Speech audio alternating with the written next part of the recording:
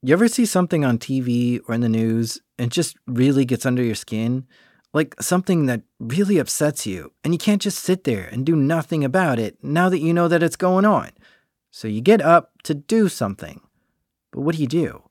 You could make a call to complain to someone. You could write a letter to complain, or even go there in person to complain.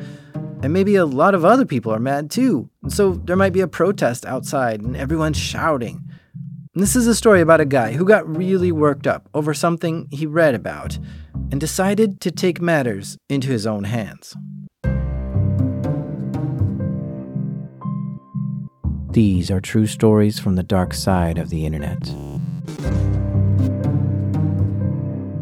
I'm Jack Rhysider. This is Darknet Diaries.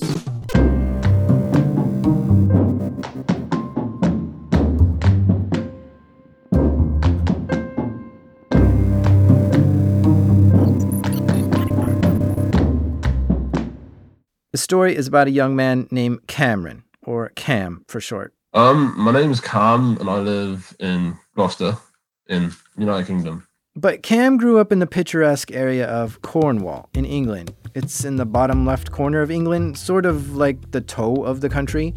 I'm sure you've seen pictures of Cornwall. It's a quiet area. Lots of farms all about. There's some beautiful cliffs there and fishing boats that come in and out of the port. It's an extraordinarily beautiful part of England. Oh, and I just learned there's a massive GCHQ satellite dish installation in Cornwall. It's there to collect signals intelligence and to do mass eavesdropping. It's called GCHQ Bude if you want to look it up, but that's totally unrelated to the story. Now, when Cam was 14, he got a PS3, a PlayStation, and he loved playing video games on it. Things like Modern Warfare, Call of Duty, or COD for short, and lots of other online first-person shooters. And then it ended up to the point where I was like trying to be competitive, and obviously when you're 14, you're usually not as good as all the adults that play. And I'd get frustrated with being beaten. So I'd try and find cheats and then glitches on how to get better. And then I'd see people cheating and glitching against me, and then I'd be frustrated with that. So then I'd take it to the next level again to try and compete with them. He made a few people upset as he played Modern Warfare, either from winning or talking trash or using cheats. And some people got mad at him for this and said, "Hey, stop, or I'll knock you offline." And Cam's like, "Yeah, whatever," and just kept playing. But lo and behold, he did get kicked off the game. But not only that, the internet was down for his whole house. 14-year-old Cam was intrigued by this. I was kind of perplexed as to how someone had booted me offline or disconnected me from the internet, from their side. When you've already been downloading cheats to play your favorite game, it's not far of a stretch to take it to the next level and learn how to boot someone right off the internet entirely. And Cam had researched some options and was ready for revenge. And then to the point where I'd try and get them back. So it started with LOIC. Ah, yes, good old LOIC. LOIC stands for Low Orbit Ion Cannon. It's an application you put on your computer, and it has the capability to send millions of packets to whatever IP address you want to send it to, which can flood that user's internet connection so bad that they can't get to anything online. Kind of like causing a massive traffic jam right in someone's driveway, so they can't pull out or go anywhere. This is called a denial of service attack, or DOS, because you're jamming up someone's internet so bad they don't get service. Cam loaded up LOIC and was ready to fire at an IP to knock it offline. But there's one big problem. How do you find the IP of a certain player in the game? This is quite a challenge, because without the IP, LOIC just won't do anything. The game itself does not show you the IP address of your opponents, specifically for this reason, to keep them safe from DOS attacks and from people wanting to know more about you. So Cam devised a plan. His plan was to send his victim a link to a website that he had control over. So from there, he could then capture his victim's IP address, which he could then put into LOIC and fire away. But still, how do you get your in-game opponent to click your link? It was basically like a bit.ly link. Then you send it along with a caption like, "I've caught you doing this," or whatever, or something to make them click on the link. Ah, pretty clever. By telling his opponent that he caught him doing something and to click this link to see what it was, that was enough to get them to click it. But once they did, he'd see their IP address, visited his website, and he'd copy and paste that IP into Loic, and boom. Well, you put it in Loic, and then if you hit their IP address, you just put it in and just hit like Loic, and then you type in like port 53, or because obviously if you hit DNS, it's probably the best way to go about it. You can knock them offline or do it less so you can make them lag. With these online shooter games, when two opponents see each other, it's kind of like a game of who can draw their weapon fastest and have better aim. And since Cam could slow down the opponent's internet connection, they might not see Cam for just a half a second after Cam saw them, which is called lagging in an online game, and this would be enough just for Cam to outdraw them and kill them. Well, yeah, because it makes them like stand still on my screen. They disconnect from the server, the video game server, and then I could like kill them. They think they're shooting me, and then they come back and they're like not lagged anymore, and then they're dead. He says that a few times he would talk trash in the game. People would message him. He'd keep talking trash, and then they'd take it to a 1-versus-1 match, and that's when he'd hit them with the cannon and make them lag or disconnect. Which might not sound like a big deal, but let me tell you, if you're in the middle of a heated argument with some 14-year-old kid online, and you decide to battle him one-on-one just to show him how bad he is, and you lag exactly 5 seconds into the game starting, only to come back and see that you're dead on the screen, it would make you furious. You'd say, "Go again," and the game would start again, and just at the worst possible time, you would lag again and die, and you'd say, "Go again," and again you would lag and die and just get increasingly upset, and to the point you might just punch your own keyboard and scream, "Ah!" And all that would just be really funny to Cam. I mean, overall, on the video game side of things, you've not beaten them because like that's like kind of like you admitting that they're better than you. But on the grand scale of everything that went on, you've kind of trumped them. But that's kind of where I got like the satisfaction from. So it was like, you may be better than me at the video game, but I've just completely trumped you, so therefore I win, sort of thing. This was cool, but it still required people to click that link to get their IP, and not everyone would click it. So he thought up ways to improve this. He figured out when players compete against each other on some PS3 games, they directly connected to each other's PS3s and didn't go through like some central server or something. And this is known as peer-to-peer connections. Yeah, a lot of them were P2P on PS3 and like the old generation consoles. So, knowing this, he realized that all his opponent's IP addresses were actually routing through the network in his house, which meant if he could look at what IPs were connecting to his PS3, he might be able to figure out whose IP was whose. So he unplugs his PS3, plugs it into a computer to be in line of the PS3, which could then sniff all the traffic that was going through it, and then he'd watch all the IP addresses connecting to his PS3 in the game. And in these games he would play, some people would be able to do voice chat and talk with each other. So he would do clever things like mute everyone except the one person he wanted to know their IP. If you mute everyone else but one person, there's a significantly more amount of traffic coming from one person that you're targeting's IP address because their mic's on. Clever kid, huh? Because with this, he could start matching in-game names to the IP addresses, since that person talking simply had more traffic coming over than any other IPs. And then you can just pick them offline that way. Do the same thing with Loic. Now when you're a 14-year-old kid doing this kind of stuff, your friends think it's funny. And when you're just learning from things like YouTube tutorials and stuff, there's not always a warning telling you not to do it. It just seems normal. Like it was just totally okay to be doing everything I was doing. There was no doubt in my mind that it was illegal or anything like that this time. Well, have we gotten into anything illegal yet? Well, booting people offline is illegal. Okay. How so? Well, because you're disconnecting them. If you're DOSing them, that's DOS is illegal under the Misuse Computers Act. Cam spent a lot of time playing PlayStation. And there was this one kid, though. He was a few years older than Cam. They actually went to the same school in Cornwall. And for some reason, he didn't like Cam. He would give Cam a lot of trouble in the game, getting angry with Cam about being jealous that a mutual friend was playing with Cam but not him. Cam didn't like this attitude he was getting from this kid. So I booted him offline. his mum called my friend's mum, who then called my mum, and that's when I realized, oh god, this is like more serious than I realized. I kind of just thought like it's a bit pathetic. I mean, I didn't realize it was serious. I didn't think of anything other than the kid not being able to play Xbox for 3 minutes or whatever. But obviously, there's like wider factors to consider, like they're paying for that and all that sort of thing. So I had a whole speech from my mum about why I shouldn't do it. But my mother didn't really understand it, so she kind of just said like, "Don't do it." Whatever it is you're doing, sort of thing. Because my mum doesn't really deal with technical, like computers or anything similar. Okay. So did you take warning here or did you keep doing it? Yeah, no, I didn't take warning from it. Just because my mum was kind of like, she kind of took it as though I was just beating him on the video game. So Cam kept at it, refining his methods and strategies to boot people offline in a more effective way. But think about where someone like him might hang out online at this point. Hacker forums, chat rooms, gaming forums, or other places that might talk about hacking. I mean, the kid is inquisitive, and he wants to know more about how all this stuff works.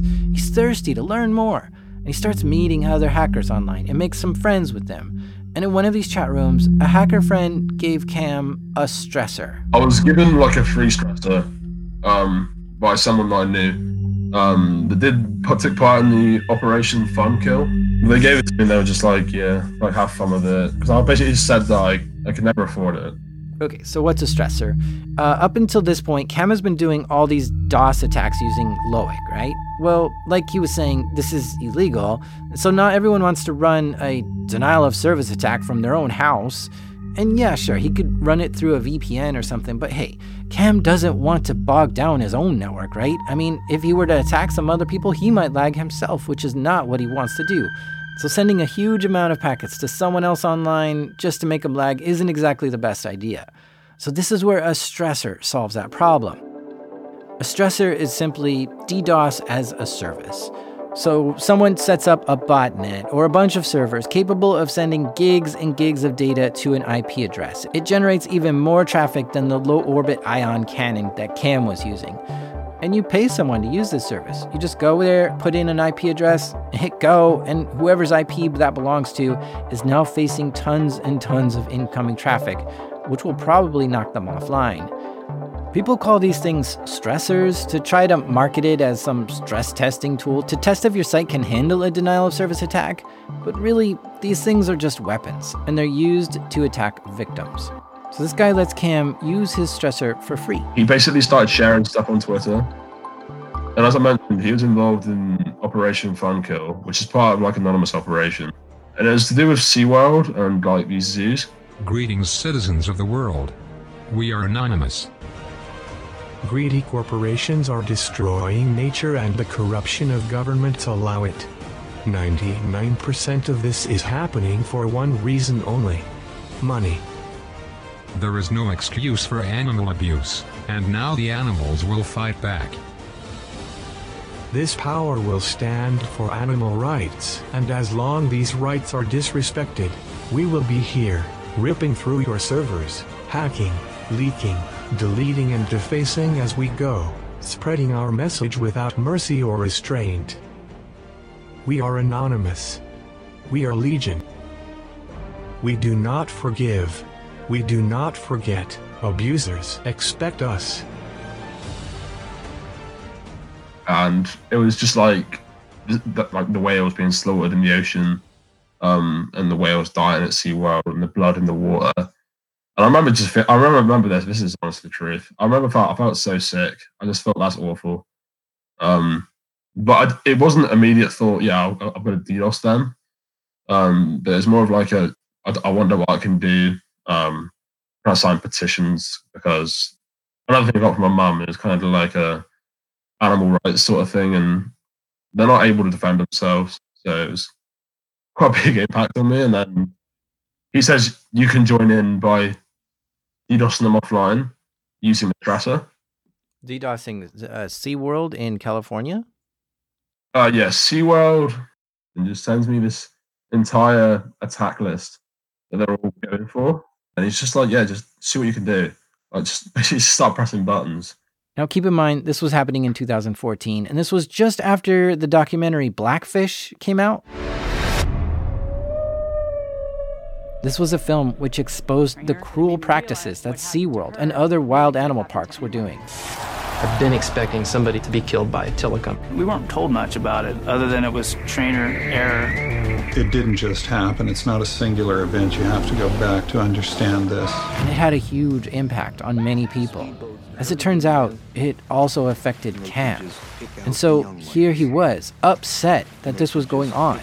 And in his hands was essentially a cannon, which he could use to attack SeaWorld or other places conducting this bad behavior. We stored these whales in what we call a module, which was 20 feet across and 30 feet deep, and the lights were all turned out. Probably led to what I think is a psychosis. Whales in captivity are all psychologically traumatized. It's not just telecom. It all built up for him. He decided to take action and start pushing buttons.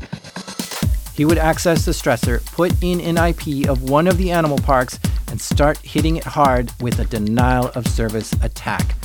He was knocking websites offline with a few simple clicks of a button, which had a real-life impact on these parks. But once I started getting good at it, yeah, it was definitely like I was being egged on by them too. It was like the one man, DDoS tank and all that, like sort of nicknames. So they just send me what they wanted to hit offline. I'd do it, and it'll be offline. So it's because I had one stressor, and then I'd like barter with someone, and then eventually coerce them to give me their stressor as well.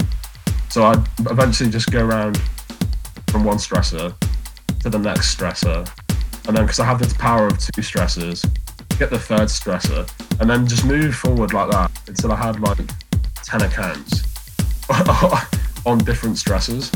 Keep in mind, these stressors cost like a monthly fee or something to use them, and Cam didn't have the money. He's 14 years old, and that's why he traded with these people to get access to more of them for free. So he would be able to keep the heat up by hammering on these places that were mistreating their animals. And this would result in websites going down. Oh, it's definitely great. It's great. It's like, you feel like the omnipotent god or something. It's like, yeah, I've done that. That's a result of my actions. And after he would knock a target offline, he'd watch to see what they do after. They didn't directly do anything, such as like change their ways or try to improve their animals' health or anything to try and get people to stop it. It was more like we'll get like Akamai, CDN involved, and that'll stop this, and stuff like that. Akamai CDN is a company that is a content distribution network. By signing up for a CDN, it makes your website significantly more resilient, and it's kind of shielded and has bigger bandwidth, so it's harder to take down. But this didn't slow down Cam. With 10 stressors at his ready, he could still make a pretty significant impact on some of these sites. And again, what he was really upset with were how these places were mistreating their animals. He didn't believe animals should be mistreated this way. And this was the main reason he was doing all this hacking. Yeah, so yeah, like I say, it started out being like that, and it still was towards the end, but it was also like a good thing for me because, like I say, it gives you like a buzz, and you end up being egged on, and then you get like support, and you gain a following. And I gained a following of about 27,000 on Twitter, I believe. On one of my Twitter accounts, and then your own Twitter account got 27,000 followers. Yeah, they got 27,000 followers when I was 14. And how did you get so many followers there?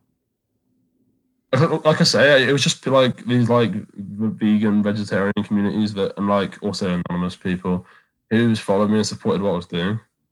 And you were publicly saying on your Twitter account, like, look, I'm taking down this website, and then you were tweeting a lot about it. Is that what was going on? Yeah, that was my main weakness. So I was just straight up on my Twitter page, just saying I was doing it. And I'd like post like all that hashtag Tango Down stuff. Were you nervous when you were hitting the attack key? No, I wasn't. No, I was never nervous about it at all. Was there a hesitation at all?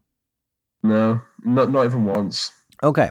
Now you've taken it down and you're on Twitter. Is there any sort of hesitation or nervousness about publicly tweeting it? Nope, not at all. It was so. What was the? I mean, was it like a sense of pride then, or something? Yeah, it was. Yeah, it's definitely more a pride thing, especially with like SeaWorld and the other targets I was talking about. It's definitely more of a pride thing, was a nervous thing. Yeah, I mean, I'm trying to balance this with the real world again, right? So after doing, I don't know if this is a night of like attacks or something. Now you have to go back to school at 14. What is class like for a person who's like 37,000 followers on Twitter, hacking SeaWorld at night, and then in the morning going to maths class? Yeah, that was actually quite funny, to be fair. So I remember sitting in like classes, and we'd be like, "This is how bad it got." I'd be sat in class, I'd be with my friends. I'd be like, teacher would say, "All right, we're using this site today as a quiz website, for example." They'd be like, "Yeah, everyone go to this website. We'll do a quiz." And I'd sit back with my friends, and then I'd be like, "Guys, watch this." And then I'd like go on my phone, and then I'd like remote into my server, and then I'd like launch an attack against this website for no reason at all. So and then I'd go down. The teacher would stand there all awkwardly and be like, "Oh, looks like the website's gone down, so we can't do that today." And then I'd immediately stop it, and then it would come back up, and then it'd be like quite funny in that sense. Oh man, yeah, I see. Yeah, this can't have a good ending. So let's back up a second. You said the word activist. Did you feel like an activist when you were doing things for the animal rights? Yeah, definitely. Yeah, because I remember seeing like the photos that I saw. Like honestly, I shouldn't have seen the photos that I saw on what they were doing at 14. It was gruesome. Honestly, that was what it was, and even at that time it still was. But like I say about being a power hungry, there was still most of the attacks I was doing was based on activism and trying to do everything I could to help. To be honest, and obviously a 14-year-old going to like California to like stand there and protest with my sign, like nobody's going to listen to me standing there shouting about how bad they're treating animals. So I guess they'd like listen to me more if I was doing something to like affect them.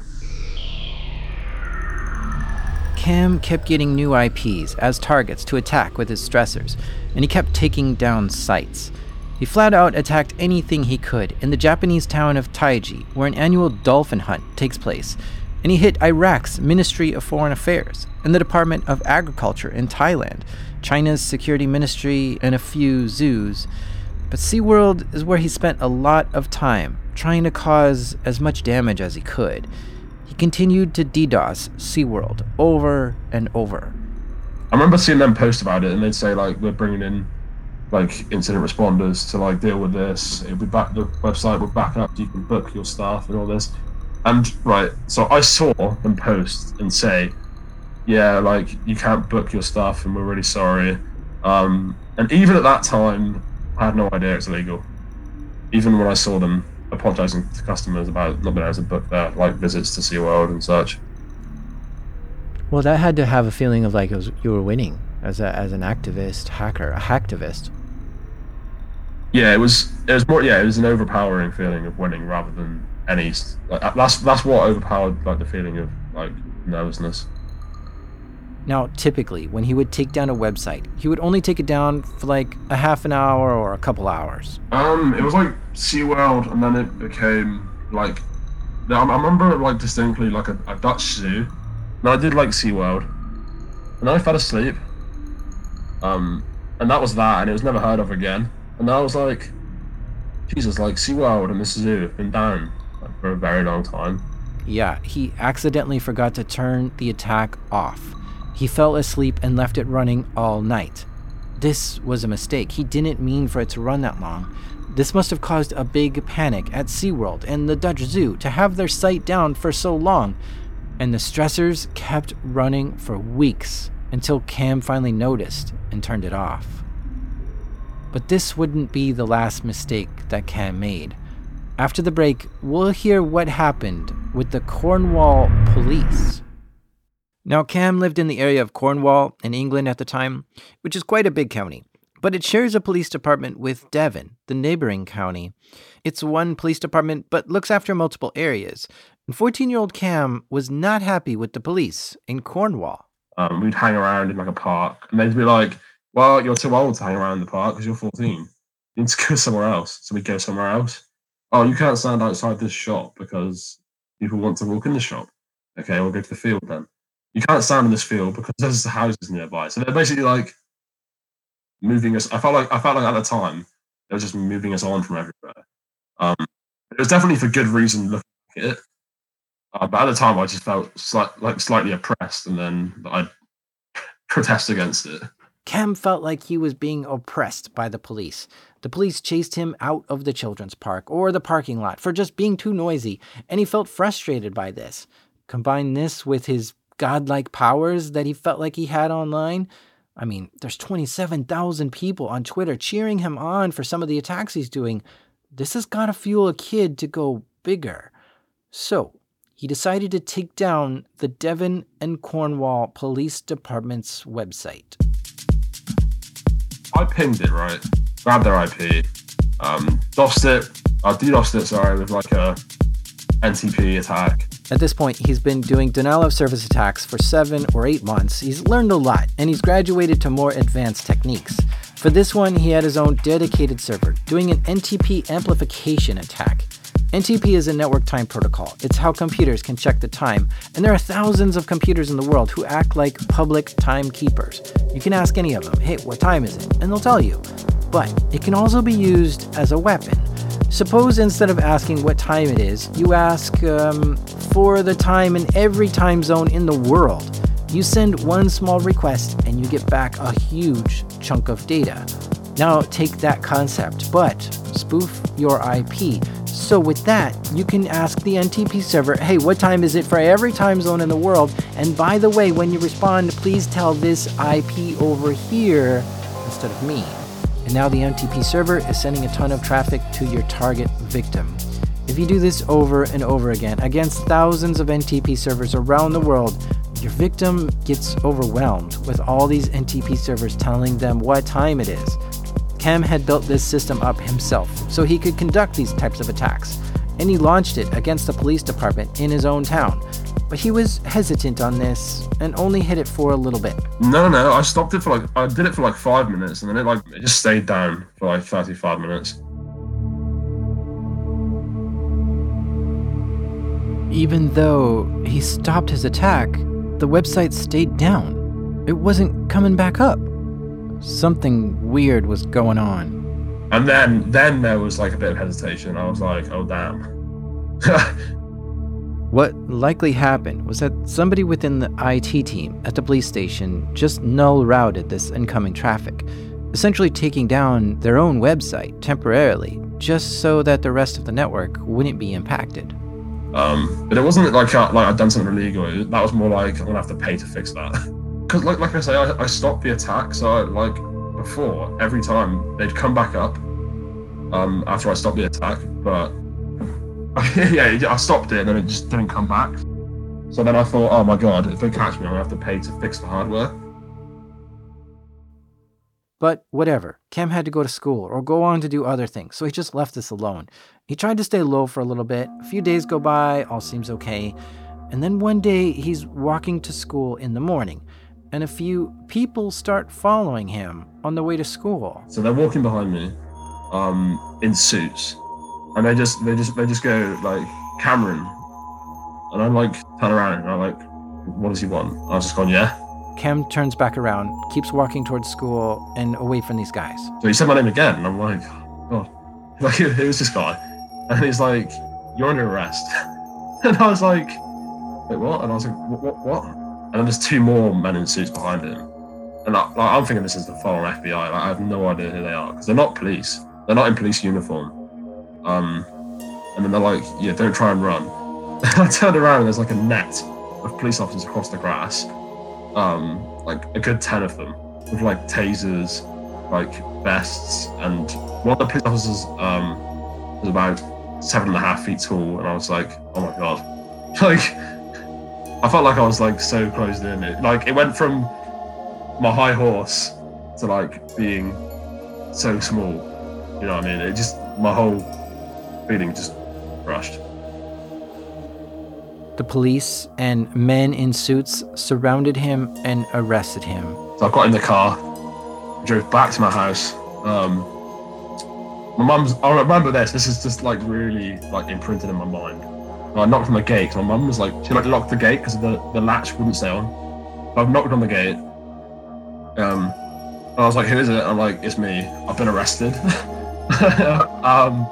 Just like, oh, shut up, or something like that. And I'm like, no, I've actually been arrested. And then she's like, and then she just opened the gate. And there's me with like I say, about the Trojan horse of police officers around me. And then the guy comes up to it, like, opens this warrant in my mum's face. And he's like, you've got a warrant. And just walks in. And then, yeah. The police searched his home, started seizing all his electronics and asking him questions and filling out paperwork. They took everything electrical in the house. They raided it. They took like empty CD drives. They took rewritable CDs, rewritable DVDs, USB sticks, anything that had a USB connection. They took everything out my room, apart from the TV, and then they're like, is that a PSP? And I was just literally like, oh, please don't. Like, there's nothing on here. And then the lady was like, all right, let me have a quick look now. If I don't find anything, then you can keep it. They let him keep his PlayStation, and while they were looking through his video games, something strange happened. And then it ended up being me playing COD against the arresting detective. You playing what? Yeah, Call of Duty against the arresting detective. Well, how did that happen? He asked me if I wanted to play COD. What cop comes into your house, says you have a warrant for your arrest, you're under arrest, you're coming with us, do you want to play video games with me? Like, that doesn't happen. Good cop, bad cop does that. That's who does that. And they were very good at it, and it kind of baffled me. So I was 14. I didn't understand what this good cop, bad cop routine was, but I psyched the whole thing up, and that was part of their routine, I'm pretty sure. His mom was in shock from all of this. His dog was freaking out. More officers showed up and began doing forensics on his computer and network, plugging devices into his computer, plugging Ethernet cables into his router, asking for his passwords to all his stuff. And they took all his stuff, and they put him in the police car and took him to the very station that he waged a denial of service attack on. They took most of his things, gave him some Crocs to wear instead of his shoes, and held him at the police station all day. I was just in there all day. I was in there from 8 a.m. to 8 p.m.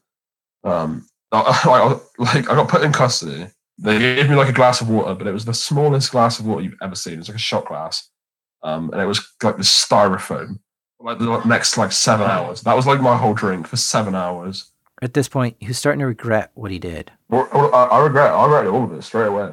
It was horrible, because basically my mum was in absolute tears, and I just felt awful. That's the worst thing. She was just crying the whole day. I was like, I'm so sorry, Mum. And I kept saying, I'm so sorry, Mum. And she didn't know how to handle herself, and I was like she was just totally in shock. And there's nothing I could do, obviously. There's nothing she could do. I think we both just felt completely powerless, and then that was just the worst part of it all. He got out on bail that night and went back home. And a few months later, he had to go to court to see what his punishment was. Yeah, I had a trial. So I had a trial. And it was honestly, I think it was genuinely, to this day, I think it was an unfair trial. So I admitted to DDoS attacks. The other thing I was accused of in the trial was there were bomb threats made against Delta Airlines, American Airlines, the White House, and the FBI. It was a very, very, very complex court case. They charged me for this right before I went to court. He tells me he had nothing to do with these bomb threats, so he had to plead not guilty to the case, which made the case go on longer. His lawyer didn't know that much about cybersecurity, but was trying real hard to study up on it. Because the more the lawyer could know about computers, the more he might be able to convince a judge that he didn't do the bomb threats. Cam was pleading guilty to the denial of service attacks against the police station, but kept saying he didn't do the bomb threats. The evidence they had on him? Well, his Twitter account tweeted at Delta and American Airlines saying, "There's a nice tick-tock in one of those lovely Boeing planes. Hurry, gentlemen, the clock is ticking. High quality," end quote.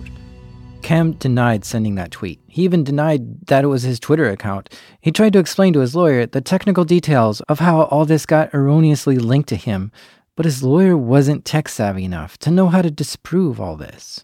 They charged me as guilty for everything. They charged me as guilty for literally everything that was...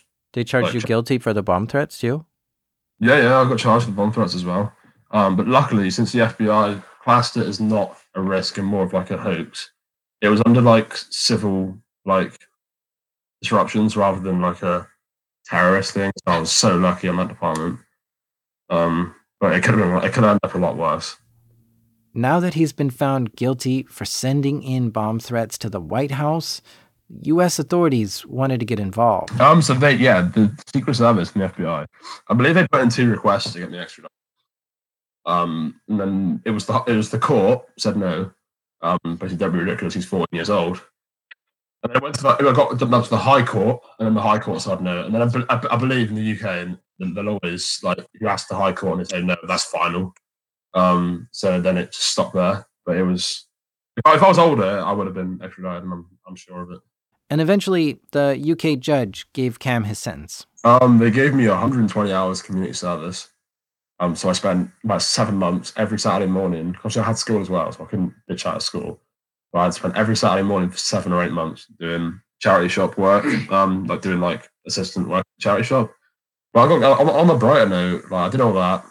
I got 5 years of intensive surveillance from the NCA. Cam was not sentenced to any jail time.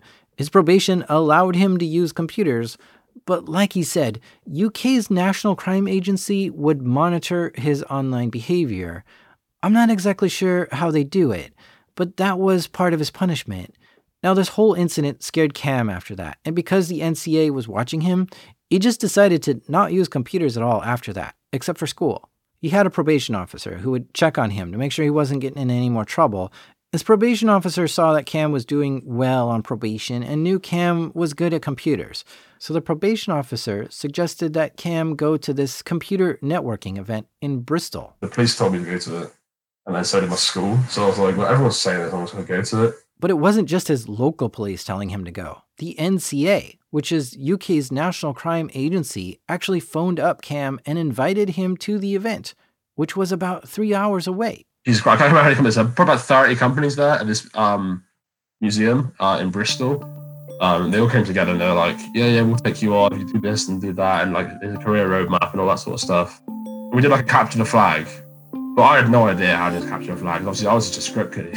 The whole time I was a script kiddie. Capture the flag is a legal hacking challenge. A digital flag is hidden in the computer, and companies want to see if you can find where it is by hacking into that computer. Because if you can do it, it kind of proves to companies that you know your stuff. But beyond that, what Cam saw there was that all these companies were looking to hire IT people. And not just that, some were looking to hire teenagers. But not just that, some had made a deal with the NCA to have reformed hackers do an apprenticeship with their company. And Cam fit this. Being 18 years old at the time and a reformed hacker, he picked up some information for a company that he could do an apprenticeship with. So he became interested in taking on this apprenticeship for this IT company. So essentially, they were working with the NCA in partnership to launch like this cyber skills apprenticeship program. And that's also in conglomeration with something called Hack, which is like a program they set up to bring young hackers towards security, bug bounties and such like that. It wasn't like a major bug bounty scheme, but it was like paying them a few £100 to find bug bounties, and it was easier to score with bug bounties rather than bug crowd and such like that. But I didn't go into the pen testing side. They gave me an apprenticeship in like networking, security, and then like monitoring like on the SIM.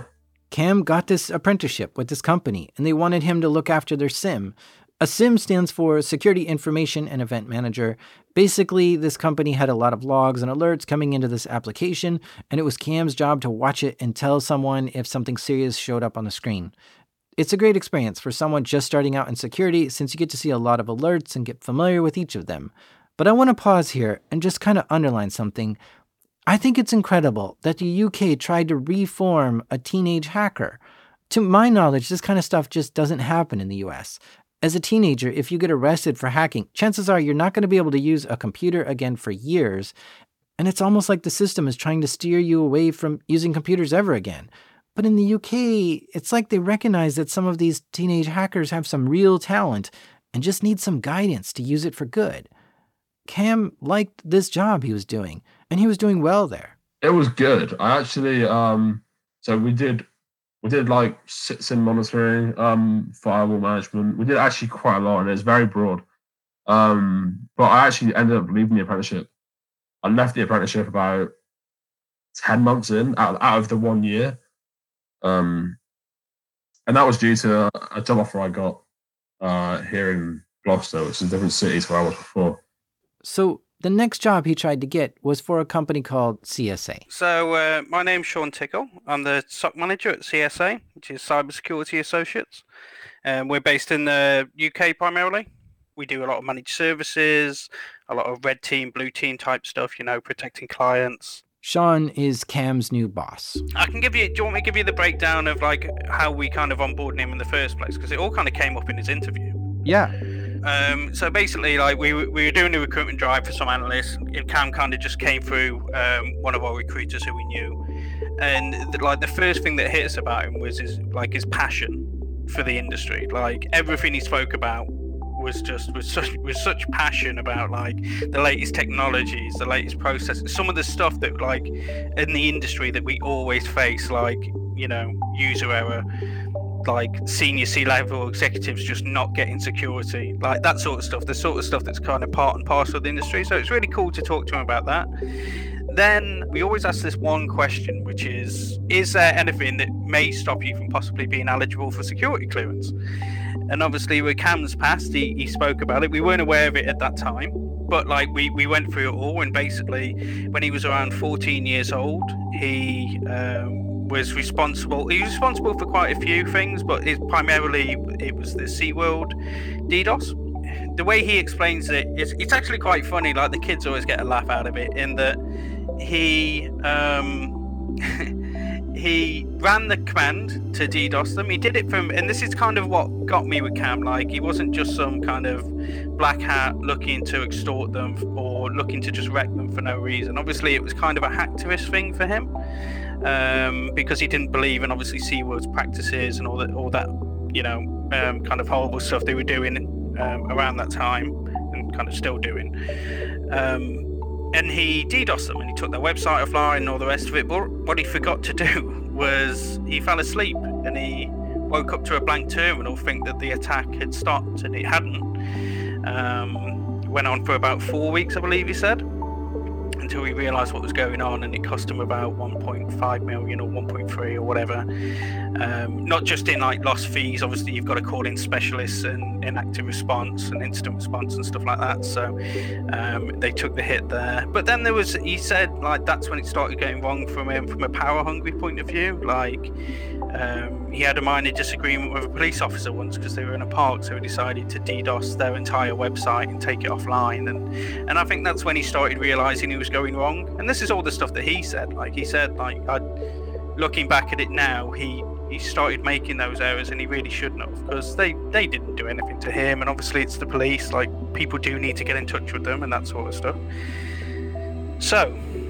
And then this all came out in one interview, so it was quite full on. This is interesting because I've been in a couple interviews, and if you were to ask me like, what's a mistake you've made in the past, or what's a problem that we should know about, and he starts telling you about how he's been arrested, and he did this attack and this cyber attack and all this stuff. Like, what are you thinking when you're listening to him say this? Like, okay, nope, or like, what's your thought process? I mean, maybe I'm one of the. I find it really interesting because for a lad of 14 to be able to do this sort of stuff was like insane, And he said, and what got me, if he said to me like, oh yeah, I just did it for a laugh or something like that, I would have been like, okay, well he's obviously not passionate. He's just doing it for kudos or whatever. But because he did it obviously from like a hacktivist point of view, I actually started getting interested in it. And then it was kind of the genuine kind of, I really shouldn't have done this, but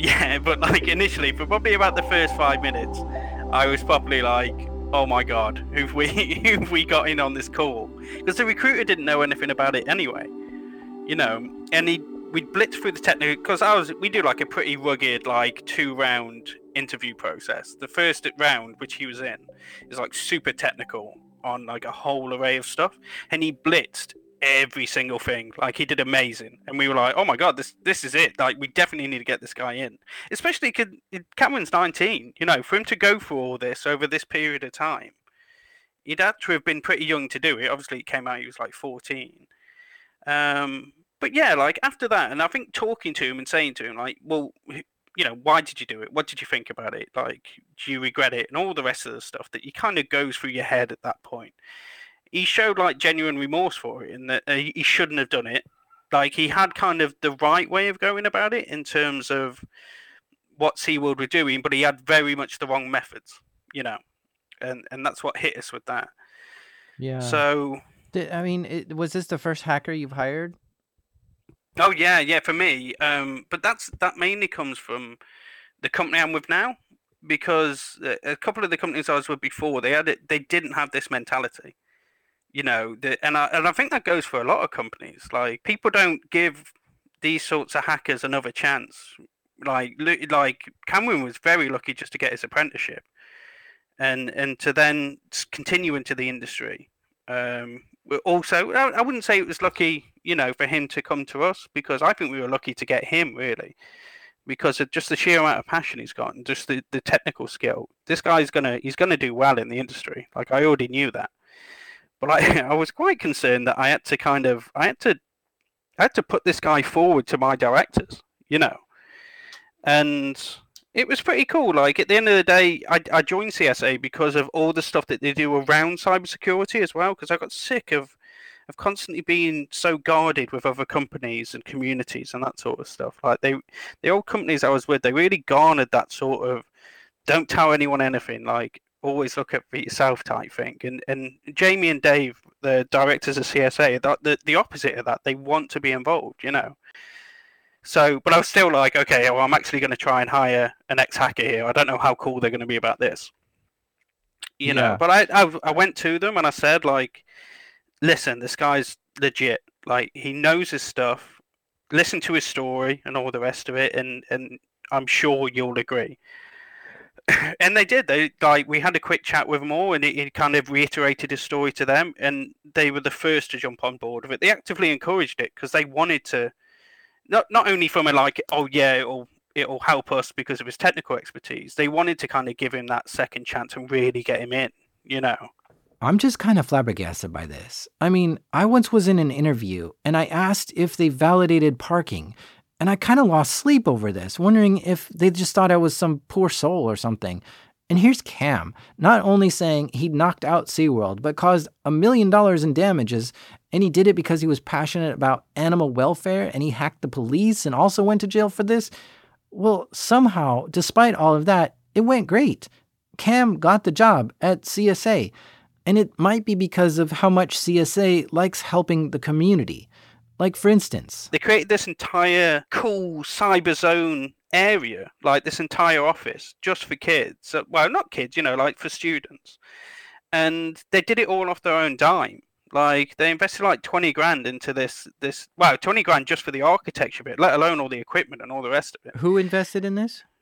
CSA did. Okay. Like, they did it for the NCSC. Like, the NCSC came to them and said, like, we'd really love you to do something like this. Okay, so the NCSC is the National Cybersecurity Center, which is a UK government organization simply there to help educate people on cybersecurity. Cyber attack is now a critical threat to our national security.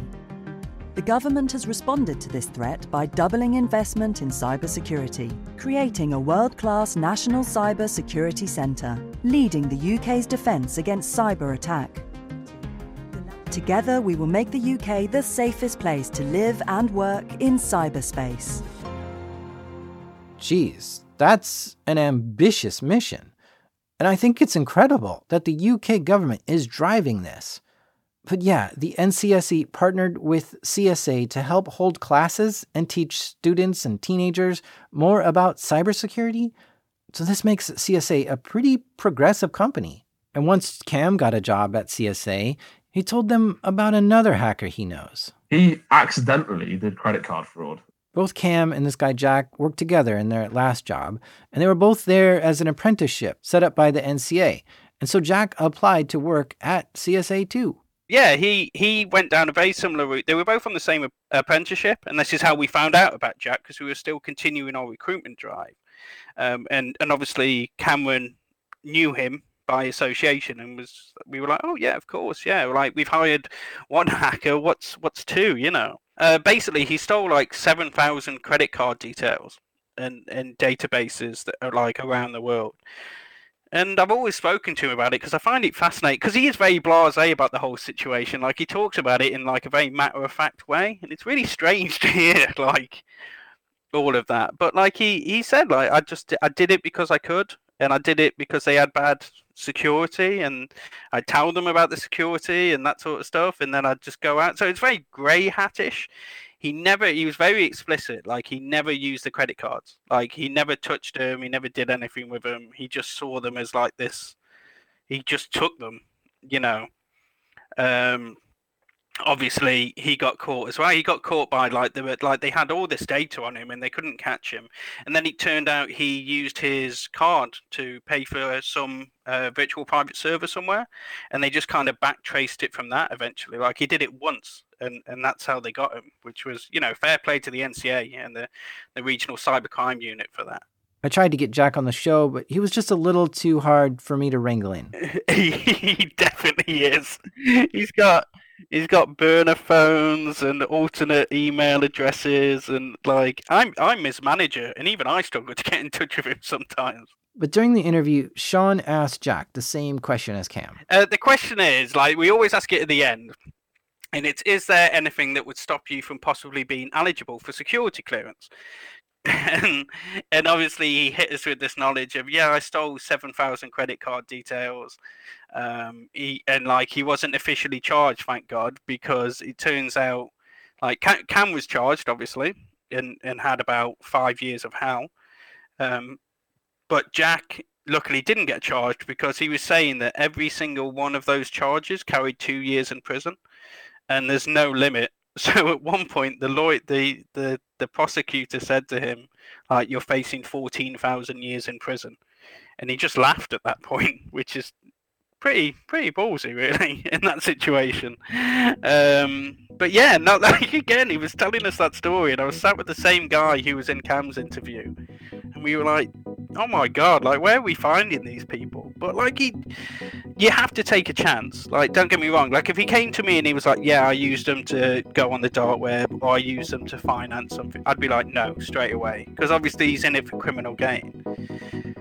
Jack and Cameron, they did it because they could, ultimately. And they were probably a little bit misguided, you know, and that's why I think the kind of the stuff we were doing with the students is so important. Because you're like another one of those, like one of the students, unluckily, we didn't get to him in time, but he ended up DDoSing his school. And, you know, they went down the police route, and he was 13 years old, and you just think, like, it's just not worth it, really. So this was a potential student that was going to come take classes for the NCSC at your place, but didn't actually come to take your guidance? No, unfortunately not, because he couldn't obviously, because it happened before he was coming in, and they only take certain year groups. Like, we take whatever year group they want to give us, but like, they can only take certain ones.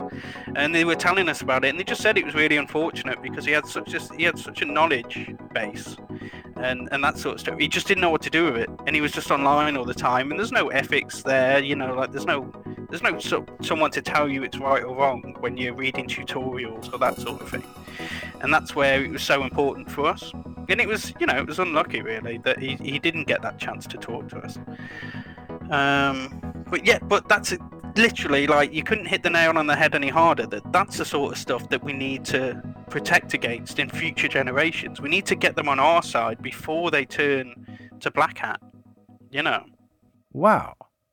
The UK is just so forward-thinking on this. By being proactive and trying to get young teenagers some guidance before they do something wrong, it's just so much more effective. And it doesn't just stop there. In 2017, the NCAA launched a boot camp to reform teenage hackers. So when a teenager gets in trouble for hacking in the UK, they might get to go to this boot camp, which is not there to scare them straight and to never use a computer again, but instead it teaches them that their passions and skills are really in demand right now, and you can have just as much fun doing it, but getting paid for it and being legal at the same time. Here's an interview I found of some of these black hat teenagers who went through it. I've learned what I could do, what courses I could take, how I can proceed about going around cybersecurity, what professions. Now I know that it exists, it sounds like something that I'd really like to go into, because you get the same rush, you get the same excitement, but you're doing it for fun still, but it's legal and you get paid. I found out my true passion was actually stopping those attacks from happening. That's how I now get my enjoyment. I stop them before they even happen. Incredible, right? Once again, nothing like this is in the US. Teenagers who get in trouble for hacking get kicked out of school, banned from using computers, and have an extraordinarily hard time finding a computer job later. But the UK is trying something different here, leaning into the problem, understanding that these kids really do have a passion and a skill that's helpful, and it's just a matter of rehabilitating them to become more productive with these skills instead of destructive, or counseling them to be inspired and use these skills for good. But I should mention that some of these programs are still experimental in England. I'm not sure if this boot camp was just a pilot program and stopped, or if it's still going on. There's not a lot of information about it. These programs keep changing to try to figure out what the best way is of tackling these problems. Oh, and I should say that apprenticeship program that Cam got into, which got him his first job, it's not just for teenage criminal hackers. It can be used by non-criminals who want to get started in InfoSec, too. And at CSA, through their Cyber First program, where they teach students about the dangers of cybersecurity, they now have Cam get up and tell his story in front of these young teens. Is Cam a role model or a cautionary tale? He's tuning into one. He is. It's that lovely mix of both, isn't it? You know, like we try and hit him with he answers 5 questions, and it's always like, who am I? Why did I do it? What were the implications? You know, what did I learn from it? You know, and that sort of stuff. And it starts off, and you can see that the students they know it's serious when he starts talking about all the stuff he's done, because that's what we hit him with hard first. And then they talk about the FBI coming after him, the Secret Service wanting to extradite him, you know, all of this stuff, all the money he costs people. And it's not just it's not just companies, it's people's livelihoods, you know. If they lose that amount of money, they have to lay people off, or people, you know, it happens. It seems like Cam has learned his lesson from all this and doesn't want to get in trouble again. Because if it's the second time, that's second strike, I'm gone. That's it. I'm never going to get back into the industry. Obviously now as well, I can see the damage it causes.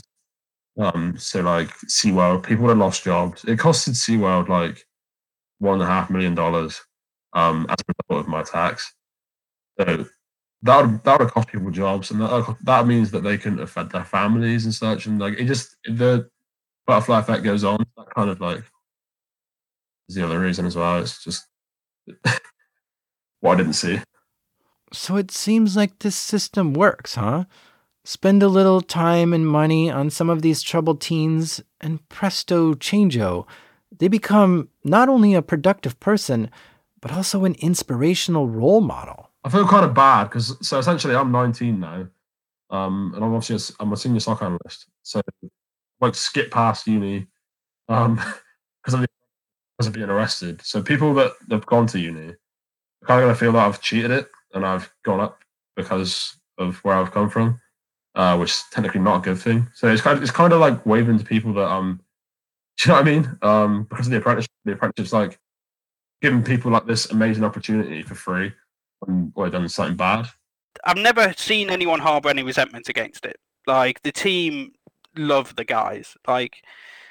We all get on well anyway. We all do it. The company we're with encourages loads of social events and that they pay for and that sort of stuff. So we all go karting and go out for a drink and all the rest of it. And so the team's really melded together anyway. And I've never seen any resentment. I think they appreciate it more because Jack and Cameron always give back to them. They always try and impart their knowledge. They always show them like the bigger picture when it comes to alert investigations or how to do something or some kind of technical aspect that they're not quite getting their head around. And I think that makes them like really appreciate the fact that those guys are there in the first place. Wow, that's one way to diversify a team, right? Security is a game of cat and mouse. You have to know what the enemy knows and think like them so you can be a step ahead of them. And who better to turn to than someone who's actually done that stuff? So yeah, I think this kind of team will work out in the long run. And now that I think of it, I've seen many criminals in the US actually get hired by US authorities to help track and catch criminals. Like, there's art forgers and scammers and counterfeiters and yeah, hackers who felt remorse for what they've done and now work with the police to help catch criminals. I like it. In this tech-focused world, I think it's important to embrace it and not ban it. It's important to spend time and money educating teenagers on cybersecurity and especially focus on the teens who use it as a weapon. Those are some of the really clever kids who have a real passion for technology and other things. They don't always aim to do bad. They just got wrapped up in the frenzy of it all. And I'm sure all of us as teenagers have been in the battlefield of good versus evil. And it's not easy to be a teen. Everyone has two sides, good and evil. And it's how you treat that person will determine what you see.